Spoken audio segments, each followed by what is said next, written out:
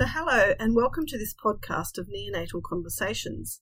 This podcast has been created to improve understanding for neonatal and paediatric trainees, nursing and medical colleagues, and anyone who is interested in becoming more familiar with our boutique area of medicine. My name is Kath Carmo and I am a neonatal intensive care specialist in Sydney, Australia. My practice is in the Grace Centre for Newborn Intensive Care and in neonatal retrieval as the Deputy Director of NETS New South Wales. Today my conversation is a little personal, but very related to neonatal care at home. My conversation is with my aunt, Val Totterdell, who over the course of 21 years from 1954 to 1977 gave birth to and breastfed 10 children. Val was born in 1934 and grew up in Coolman in New South Wales, the fourth child to my grandparents, Olive and Charles, and Val was also my dad's little sister. So Val, what can you tell us about growing up in the 1930s and 40s? What was my dad like as a young fellow? And what were your hopes and dreams back then? Good morning. Growing up in a small country town in the Riverina district of New South Wales was idyllic for children in lots of ways. We had quite a lot of freedom and that little town was a very supportive community. We felt as though we had a safe place. Intellectual life was not great. For me it was restricted to the home and the school. My parents were intelligent but uneducated people and we had no books at home. So reading material was confined to the local paper and an occasional woman's weekly. Wow.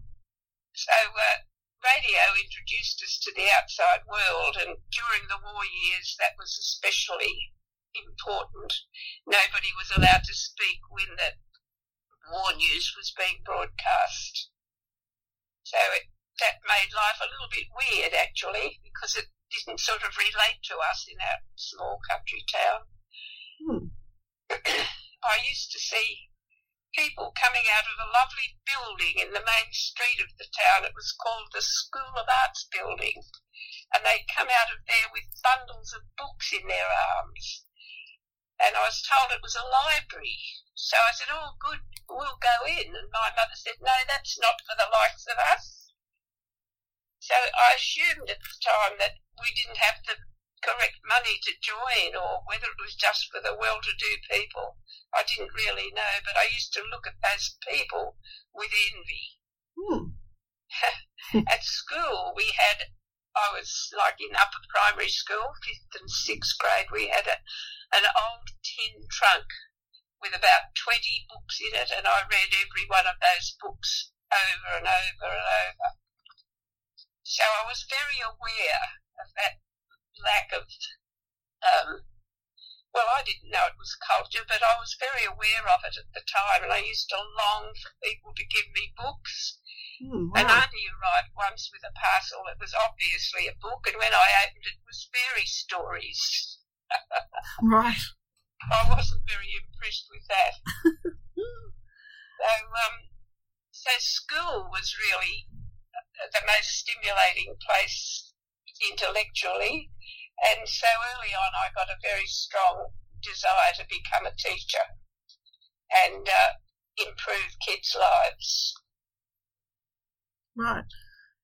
And so what was my dad like as a young fellow? Well, your dad was a live wire. His nickname was Popeye. Did you know that? Yes, I know. Yes, and so I didn't have a lot to do with him when we were growing up. It was boys and girls were quite separate. But I idolised him. He was 5 years older than me, and I thought he was just great. He went away to high school. Yes. After, I think he stayed at the local school for 3 years and then he did his last 2 years away at another town. And I thought that was pretty good too, so that became one of my aims, was to go away and get educated. Right, and how did that pan out for you? To go away? Yes. Yes, well, I had to work hard to get a thing called a bursary, which gave your parents money towards your board away from home, towards your uniforms and books. My parents were struggling financially, so they couldn't have done that if I didn't get a bursary to help pay for costs. So I had a very good sixth grade teacher, and she worked hard with me after school hours, and I managed to get a bursary, so off I went to high school. And where was high school from Coolaman? Well, from Coolaman I went to Wagga, right. It had a first-class high school, and but no transport to get to it, no direct transports. Whereas another school nearby, Narandra, which I would have preferred to go to, was only regarded as a second-class high school, and because I had a bursary, I had to go to a first-class one. Right, and so did you have... Boarding was always a difficulty because there was no hostel and we had to look around and get private board. Right. So who did you stay with in Wagga? Well, I stayed with a couple of families, that just made single mothers who made an income by putting up boarders for the school. Oh, fantastic. And so you would have been 11 or 12 then when you went away to board? Yeah, I was 11 when I went away, so I had to grow up very quickly, learn to do everything for myself. So I was away from home when I got my first period, for example. Wow. I didn't really know much about it. Right, yes, that must have been difficult to navigate. So you studied teaching in Wagga or in Sydney? In Wagga Teachers College, yes. And at that time, what were your plans about, what were your life plans, and did you plan on getting married and having 10 children, or how did all that come about? Certainly not. No, I wanted to be a teacher. I was totally wrapped up in it. I loved the course. We were telescoped from a 3-year course to a 2-year course because of the war. They'd lost so many teachers and they were so short. Right. That they decided to churn out some teachers, but because of that, we didn't have the usual laid-back university-type course. We had lectures from 9 till 5 days a week, and we did our practice teaching in our holidays at our local school where we lived. Right. So, yes, I wasn't thinking of getting married at all. In fact, I had firm plans not to get married till I was at least 25. Right, that would have been quite old in those days, I imagine. Oh, very old, yes, on the shelf. Right. And so after Teachers College, you went to work in Sydney. Did I get that right? I went to work in Sydney. I applied for Sydney. Normally I would have applied for probably far western New South Wales, but in the meantime I'd met my life partner. So that threw a spanner in the works. So he lived in Sydney. So I was lucky to get a placement in Sydney because there weren't that many available because they had their own teachers' college there. And Bathurst also sent a lot of teachers to Sydney. So I know you. Colin was working as a photographer at the Women's Weekly at that time. But so how did you meet him if you were in Wagga and he was in Sydney? Well, I went to Sydney with my friend from Teachers College for a couple of weeks in the holidays, and I went to a local dance and met him. Right. Okay. So he does that was it. He sounds very glamorous, and but what drew you to him, and what did he have that made such an ambitious young woman change her plans? Well, yes, he was an educated person. That's what drew me to him. He had great knowledge of literature and classical music, and I admired his mind, and obviously I thought he was handsome and he was romantic, and we both knew from the moment we met, the first week probably, not the first day, but after the first week, we both accepted that we were life partners. We just took it for granted. Wow. And, yeah, we discussed having children, and I said that I'd like a large family, and he said, like, large as in what? And I said, about 6. And he said, couldn't you be satisfied with 4? And we always joked that we made a mistake and added them together instead of taking an average. Right, yes. Anyway, I totally get it, because he was very lovely and such a good man for the planet.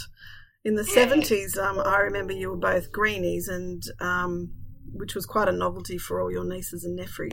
Yes, well, he was really ahead of his time in his attitude. So he had that environmental appreciation, and he was ahead of his time in his attitude to women, that's for sure. Yes. Yeah, he always championed women's, needs and what was good for women. All right, so maybe tell me a little bit about your first birth. Where did you labour, and who was your birth attendant, and was Colin there? No, he wasn't. That was a big thing in those days. You just couldn't have anybody in there. Not only couldn't have your husband, you couldn't have anybody in the labour ward with you. Right. And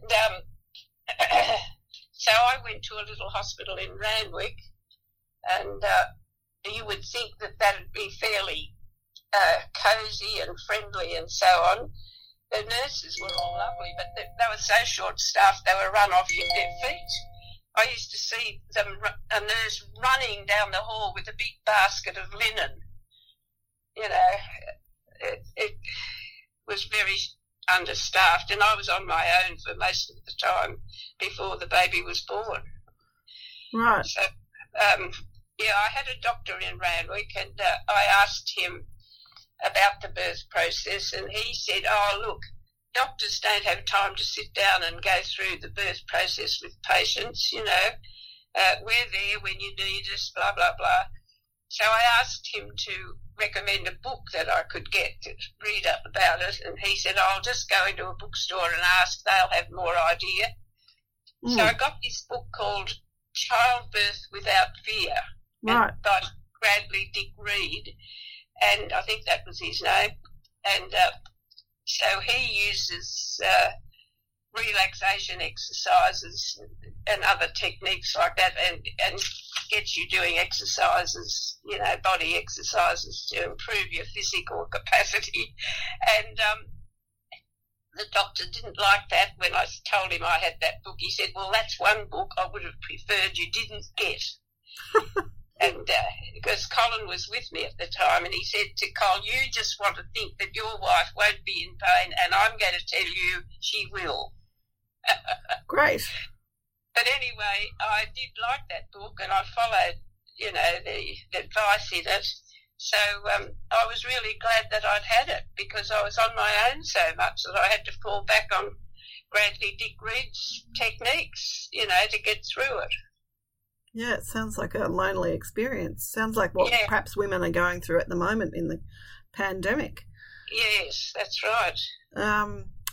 So the birth went okay in the end? Did the doctor turn up at the... birth was straightforward, yeah. It right. was about 14 hours, that first birth, but, yeah, there was no complications. Right. I was young. I was just under 19, so, Goodness. I think your body's ready for it. Yes. And so then did breastfeeding come naturally, or did you find it a bit of a challenge? No, I breastfed okay, yes. I didn't have a problem at all. I did all the preparation that they advised, Why, what did we do? We sloshed methylated spirits on there to toughen up the nipples. I think that was it. Was that before birth? Before birth, yeah. Right. In the months coming up, they used to advise you to do that every now and again and get the nipples tough so you wouldn't get cracked nipples. Oh, I see. You probably haven't heard of that. No, I hadn't heard of that one. So then you went on to have a baby every other year until 1969, and then you took a break. So did the attendance at birth and the shape of maternity care change over that time? And did changed quite a lot. Yeah, it was very formal and rigid in the way things were done early on. You had to have a what do you call it, olive oil thing. Enema. Early on, they had the olive oil treatment. Probably for the first 3 births, and then after that you had the straight out enema before birth. And then the biggest change was that they started allowing your husband to come in with you. But I had my 7th child when I talked the doctor into allowing that. But even then, when I got into the labour ward, I had to have another argument with the sister in charge because she didn't believe that I had permission. Right, to have Colin in the room. For 3 or 4 years, it was a very big thing about whether the husband was allowed or not. Right. So that was about 1964, and then after that, I had my husband with me for each birth, no problems. Right. And you say, what was the olive oil treatment? Was that an olive oil enema? Or Yes. Yeah. Olive oil. You drank the olive oil. Right. Yeah. And it sort of cleared you out. To make you go, it's not very nice for the doctor if anything happens just as you're having the baby. Oh, yes. No, it's very unpleasant. Very simple.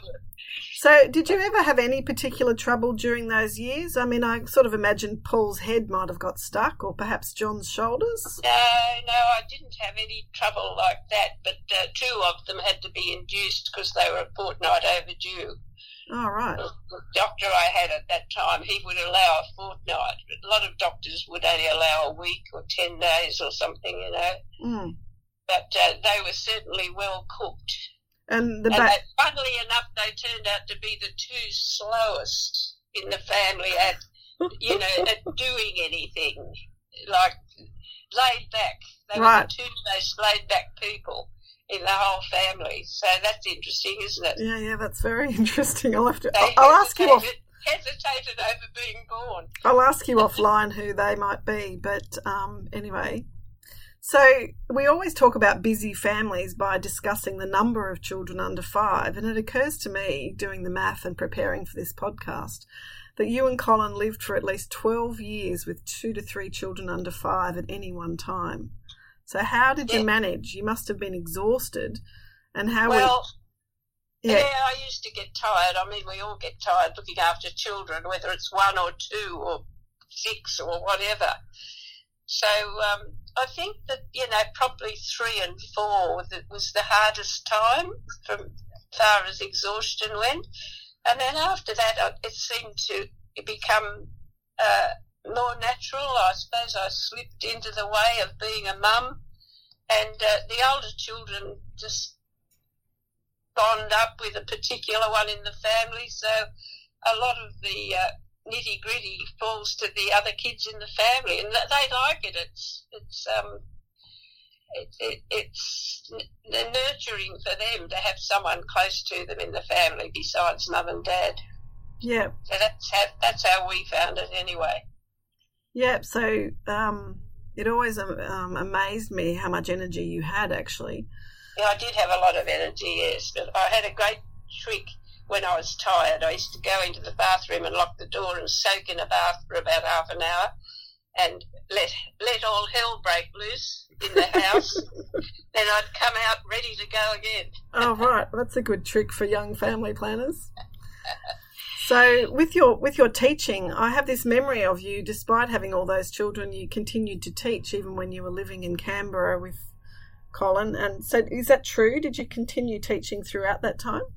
Well, I wanted to keep my hand in. I didn't want to lose the skill. Yep. And but I didn't teach full time any time that I was bringing up the children. I only worked as a relief teacher.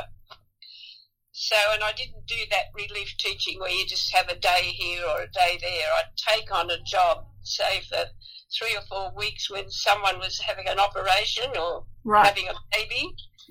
And so that just gave me a little class to latch onto for a longer period of time. Yeah, going in and just doing a day here and there, you don't get to know the children.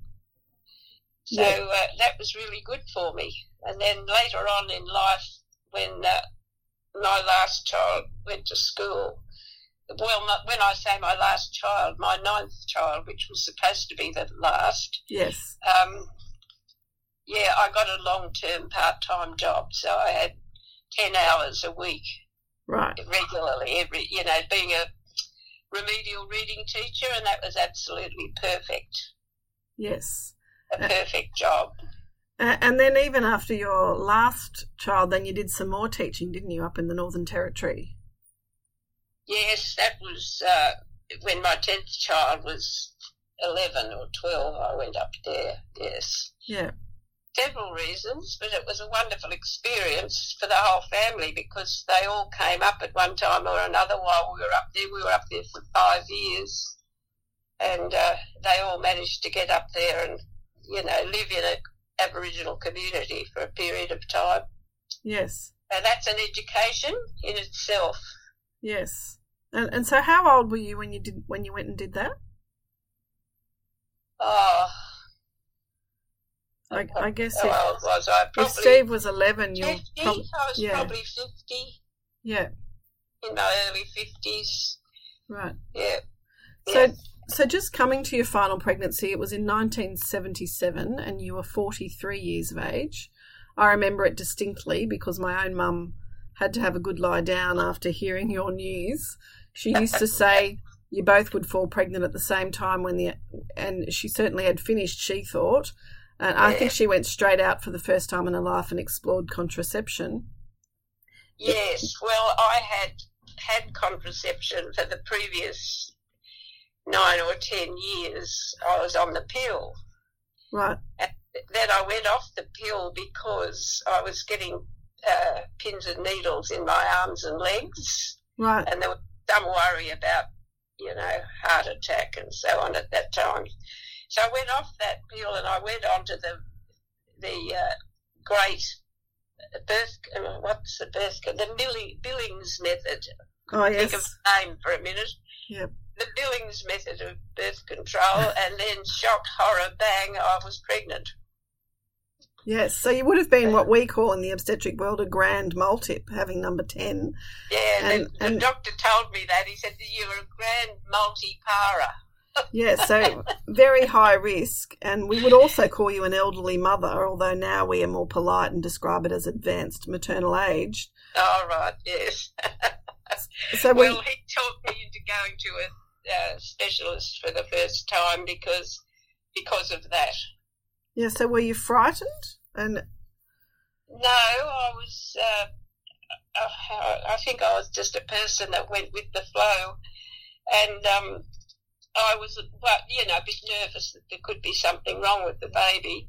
Right. Yes. But, my principal where I was working tried to talk me into having a test, and I said, "What's the point of that? I'm not going to abort the baby, even if it comes out it's damaged in some way." So yeah. So I had it in the back of my mind there could be something wrong with him. Yeah. Or her. Right. Yeah, I never ever found out what I was having. I didn't ever want to do that. No. So now... So I was resigned to that birth. By the time I was about 5 months pregnant, I was totally resigned and happy, looking forward to it. Yeah, I remember you being happy, actually. Yeah. And my youngest girl, she was the youngest until then, she was over the moon. Yes. She said, "Oh, Mummy, you shouldn't joke about something that means so much to me." And because she'd been asking for a baby brother she wanted for years and years. And I used to say, "Well, face it, you're the last. Someone's the last and you're it." Yeah, so she was... She said she always knew there was a little brother out there waiting for her. Right, yes. Well, she knew more than you did, didn't she? So nowadays with our careers and we all have our 20s to ourselves, it's not uncommon to have a pregnancy in our 40s, but back then it was uncommon. So did you suffer any social backlash apart from my mum's apoplexy? Oh, look, I didn't have much time to go out socially with all those kids. So, you know, a few snide remarks sometimes from people, but, you know, on the whole, no. Raised eyebrows, that sort of thing. Right, and you stayed well during the whole pregnancy? I was well, yes, I was well. I did have a hemorrhage towards the end, about a month before he was due. I had quite a big hemorrhage, and the doctor put me into hospital to try and stop the birth. I was getting, preliminary contractions and so on. Yeah. And it was a woman doctor, actually, which wasn't all that common then. And she gave me something. I don't know what it was. I don't think it would be morphine, would it? That's what I've got in my mind. And she did give me some drug to try and stop the birth process. Yeah, I'm not sure in the 70s what they would use. These days we would use a bit of nifedipine, which is a blood pressure medication normally, but that slows pregnancy. No, well, I wasn't interested really. Yeah, sure. Anyway, that staved it off for a week, and then he just decided, no, this is it, I'm getting born. So he was born and he was fine. He had, he had a high score, you know, when he was born, and he had a few little things during childhood, but on the whole, a healthy individual and a lovely person. Right. So I have to tell you that your daughters make that story of that hemorrhage a little bit more dramatic than you've made that there. Yes. I think they had to call the ambulance, didn't they? Yes, they did. Yeah. Yeah, I didn't realise that was a month before. I thought that was around the time of delivery, but... No, it was a month before... 4 weeks before he should have been born, and he was born 3 weeks early. So right. I was in hospital for a week. Yeah. Yeah. The doctor explained it to me. She said the longer we can stave it off, the stronger his lungs will be. Yes, yes. Because this is the time when the lungs, you know, put on a growth spurt, ready for birth. Yes. Yeah. All right. So it was 11 years after... Also, 11 years after having your 9th child, you're again living with a baby and then a toddler. How were those years? Were they harder or easier than the earlier children? It was harder. Yeah, right. It was very hard because, there was no one at home now. Well, his sister was 10 years older. And, I had a lot of help from her, of course. But it was harder because he relied on me for everything. You know, whereas all the other kids, they all had each other. Yeah. They entertained one another, but he relied on me for his entertainment. And there were no kids in the street now. All the families' children had grown up and moved away, and there was nobody whose house we could walk to. So for him to have friends, I had to drive him everywhere, and I had to drive him to take him to school or walk with him, you know, longer than with the other kids because he had nobody to go with him. Yeah. And, it was a whole different life. So I learned what it was like to have an only child. Yeah, right. So it's a bit more like that now these days, I think. That's right. We all found it hard to find kids in the same street, etc. We all have to drive to give them entertainment. Yes, yes. So would you do it all again? What advice would you give to young people who are planning families these days?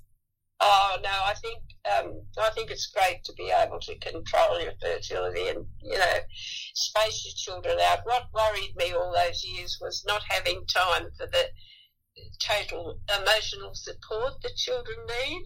Yeah. You know, there's only a certain number of hours in the day, and if one person needs to have a talk for an hour, what do all the others do? Yeah, that's right. Yeah. You know, it's very hard to make an even arrangement with so many children, you know. Well, you'd have to ask them about that. But from my point of view, that was my biggest worry. I never worried about the money. We always managed to have food on the table. You know, I was a good manager from that point of view. But managing their emotional lives is a different matter. Yeah, and I worried that they were missing out often.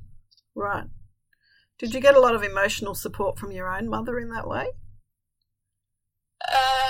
Well, we were too far away, and you didn't travel then like you do now. Well, nobody's travelling now. But what about as a child? What do you mean? Just did your emotional support? Yes. Oh, from her. Yeah. Yes, I did. But I was a very independent person. I don't know where that came from. I think it was innate. Yes. Yeah, I was pretty independent from early on, I can remember. She often used to shake her head and laugh at me, you know, things I did. Like I ran a big fete at my mother's house when I was only 12 or 13. She was away and I put on a big fete to raise money for the old people in Wagga. I don't know where the hell I got that idea from. Good on you. Oh, well done. We had lolly stalls and, you know, cakes to sell, and we had a horror house in the garage. Wow. Sounds fabulous. I was pretty independent. And how much money did the fete raise? Oh, gosh, I can't remember, but it was all announced on the radio, you know. Oh, wow. Well done. About these two girls in Coolum raised all this money for the old people's home. And who was the other girl? Oh, a friend of mine, yeah. A friend from the school, yeah. Right. Okay, so moving on from there, I just want to talk a little bit about the pandemic that's going on, COVID-19 at the moment. So when you were born when we were coming out of the Great Depression, and then there was World War II, and I'm constantly being told that the pandemic is the worst thing to happen to the world since that time. So what can you tell us about, you have told us a little bit about growing up during World War II, but does the pandemic and the lockdown really compare? I think it's probably worse for people now. See, it's hard for me because living in a small country town like that, the war didn't impinge on us like it did on people in the cities. And, you know, if you're in a farming community, you've always got food available. And, you know, people tell me that in the cities that was harder with the rationing coupons, harder to try and get enough food for the family and make it spin out. Whereas out in the country, you know, you can buy stuff from local people. So it's a different situation. And I think as a child, for children, if you're not hearing much about it, it doesn't impinge on you. Yeah, that's right. And the adults didn't like us to know too much. Yeah. And but I think this pandemic, it's certainly affected the whole community. It doesn't matter where you are. Right. So it's because of almost because of the media, it's impacting on people. Whereas it's so hard mentally for people. Yes. It's such a whole different way of life. You know, you had to change your whole way of life, really. Yes. Yeah. Yeah. And we're creatures of habit. It's very hard to change habits of years and feel comfortable in it. You know, our change usually takes place a bit slower. Yeah, and we were living these large lives and they've sort of contracted, haven't they? That's what I feel mostly, is that, you know, our lives have really contracted back to our family circle. Yes, that's right. Yeah. So do you remember the changes in the healthcare system? Did you see illnesses that we now vaccinate against a lot around, like measles, mumps, polio? And what about vitamin K? I think vitamin K was introduced in the late 60s. So some of your babies would have had it, and then you would have been told that they wouldn't have had it, and then you would have been told that they need it. So how did that feel at the time? Well, that's funny that you should say that because I've never heard anything about it. Right, yeah, I think vitamin K was introduced and was just given. I don't think you were actually consented or told. No, well, that's quite likely. Yes. So how was it given? Was it given by injection at birth? Or? Yeah, it was an intramuscular injection in our thighs at birth. I think I had it. Yes. But people born before me probably didn't. So yes, I can remember that happening. And what was it supposed to prevent or help? Oh, it helps with blood clotting. When babies their livers aren't quite mature at birth, and so we're a bit prone to bleeding. And we still see it. We actually see it a little bit more now because it is a consented injection now, whereas previously it was just given there was no consent. But at some point along the way, we decided we needed to get consent from parents to give it, and so occasionally we see a baby who loses blood through their bowel or bleeds into their brain.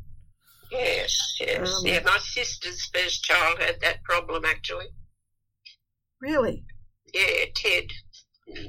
Oh, okay. Yes, he had that. My mother noticed it because she was doing the washing. You did all the washing in those days for your family members, and she noticed blood in the nappy.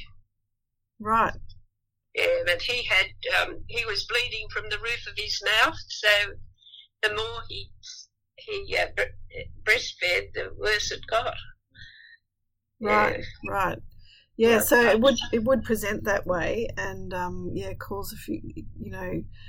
Some babies bleed so much that they die from the bleeding in the bowel, and of course the bleeding into the brain causes developmental problems. Yes, yeah. So I remember having the measles. So there would have been a lot of measles around, I think, when your kids were little. Yes. And, we've had the great news this week that polio has finally been eradicated from Africa. From Africa, yes. Well, look, I was always for immunisation. I had my young friend of 4 died of diphtheria. Oh, goodness. And I never forgot it. Right.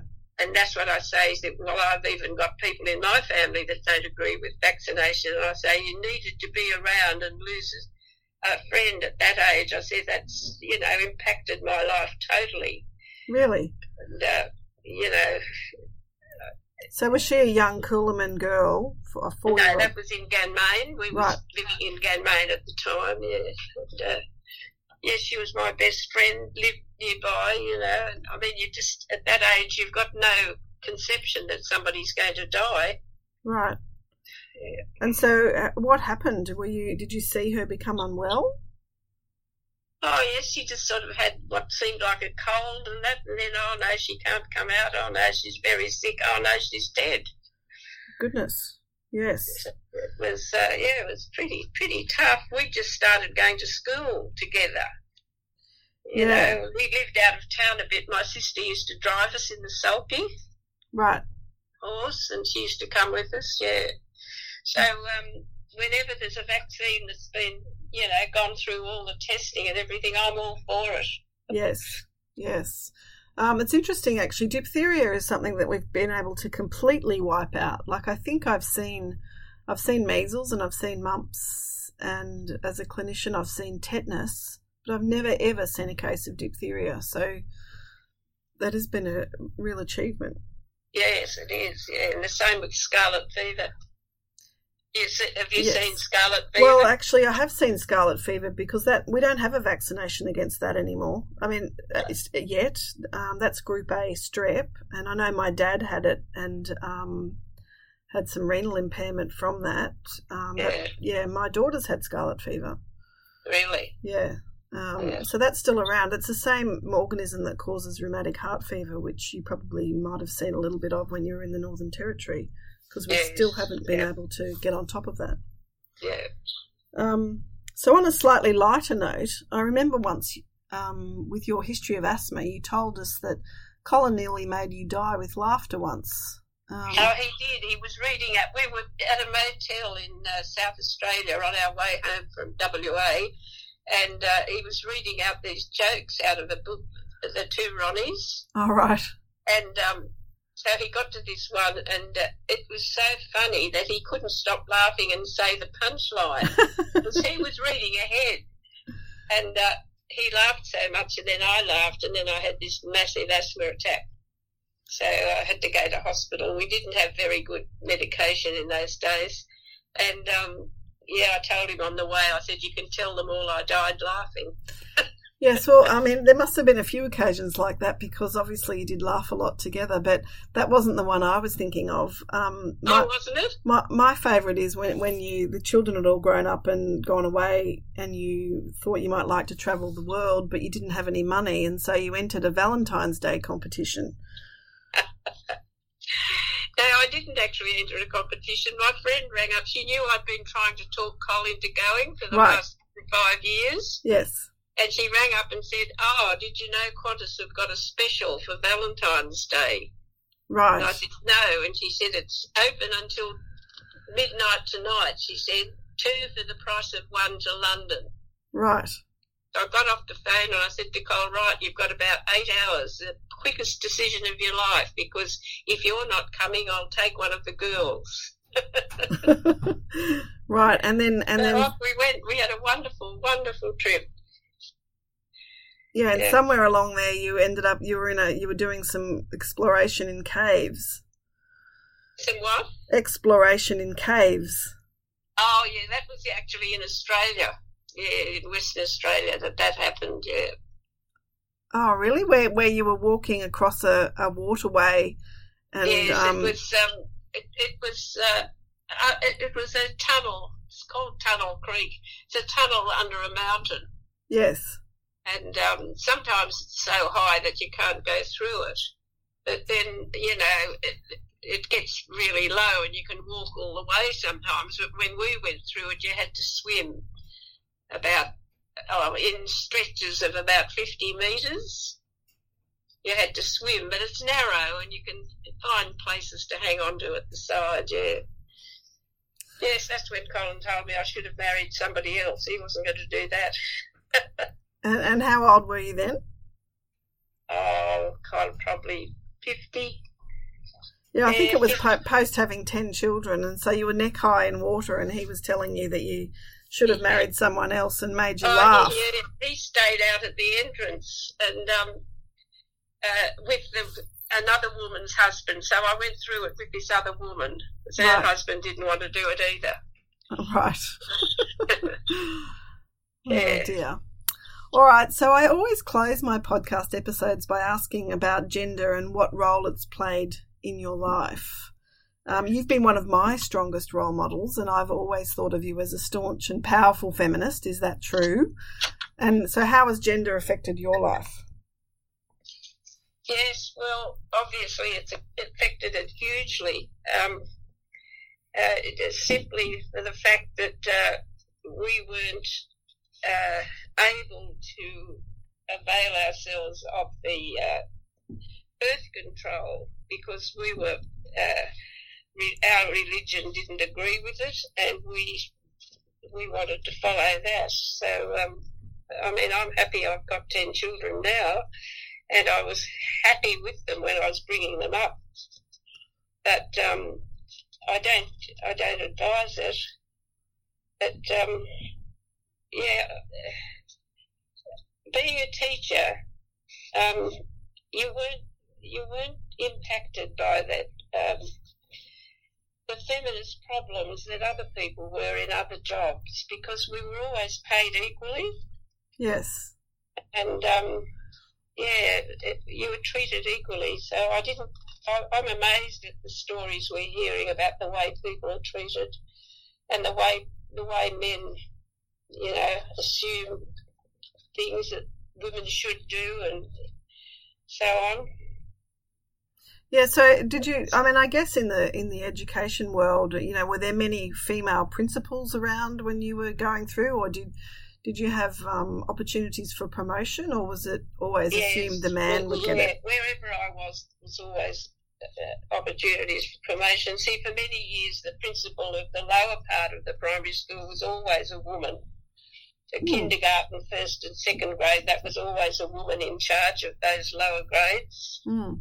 And, and it wasn't until after I left, probably, my good friend who didn't marry, that she was at Teachers College with me, she became a principal probably 8 years into her profession, which was good.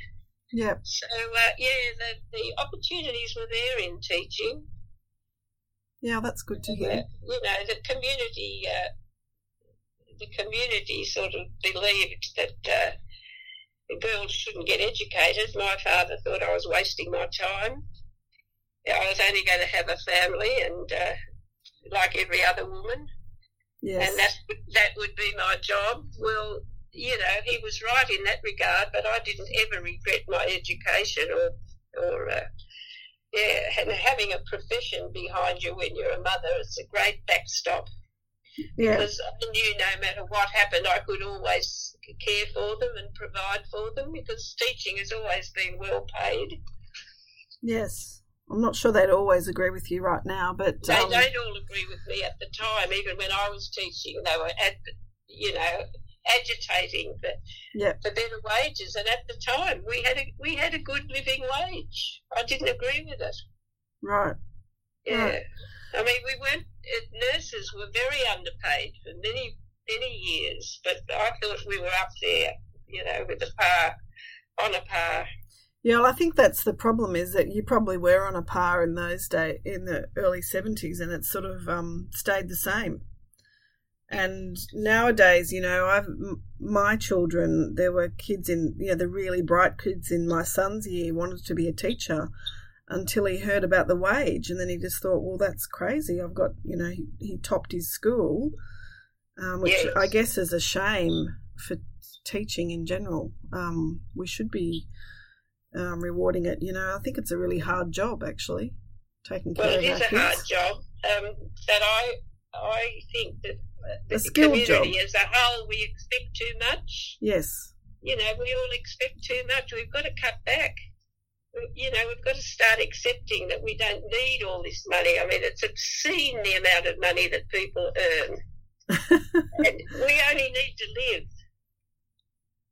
Yeah. We need a whole change in our culture, really, from, this give me. It has to come to an end. It can't go on forever. Yes, it's not great for the planet, is it? No. All right, well, my dear Auntie Val, I'm always so proud to introduce you as my aunt and to tell all the legendary stories that perhaps some of them I've invented in my mind, but that you had any energy to give your nieces and nephews has always amazed me, given your own lovely lot. You were always patient and kind and gentle, with a ready and hearty laugh and often a good recipe. Thank you so much for being you and making all of our lives better, and thanks for having a neonatal conversation with me today. It was a pleasure. I've had a very fortunate life, Kat. All the best. Bye. Great, thank you. If you have enjoyed this podcast or have questions, please head to the webpage www.neonatalconversations.com, where there are links to the references used in this podcast and where we might be able to continue the discussion. You can also leave feedback or commentary on Facebook, Neonatal Conversations, or on Twitter @NeoConversation. We would really appreciate any feedback you might have. Thanks so much for listening, and thank you all for caring for the critically ill newborn.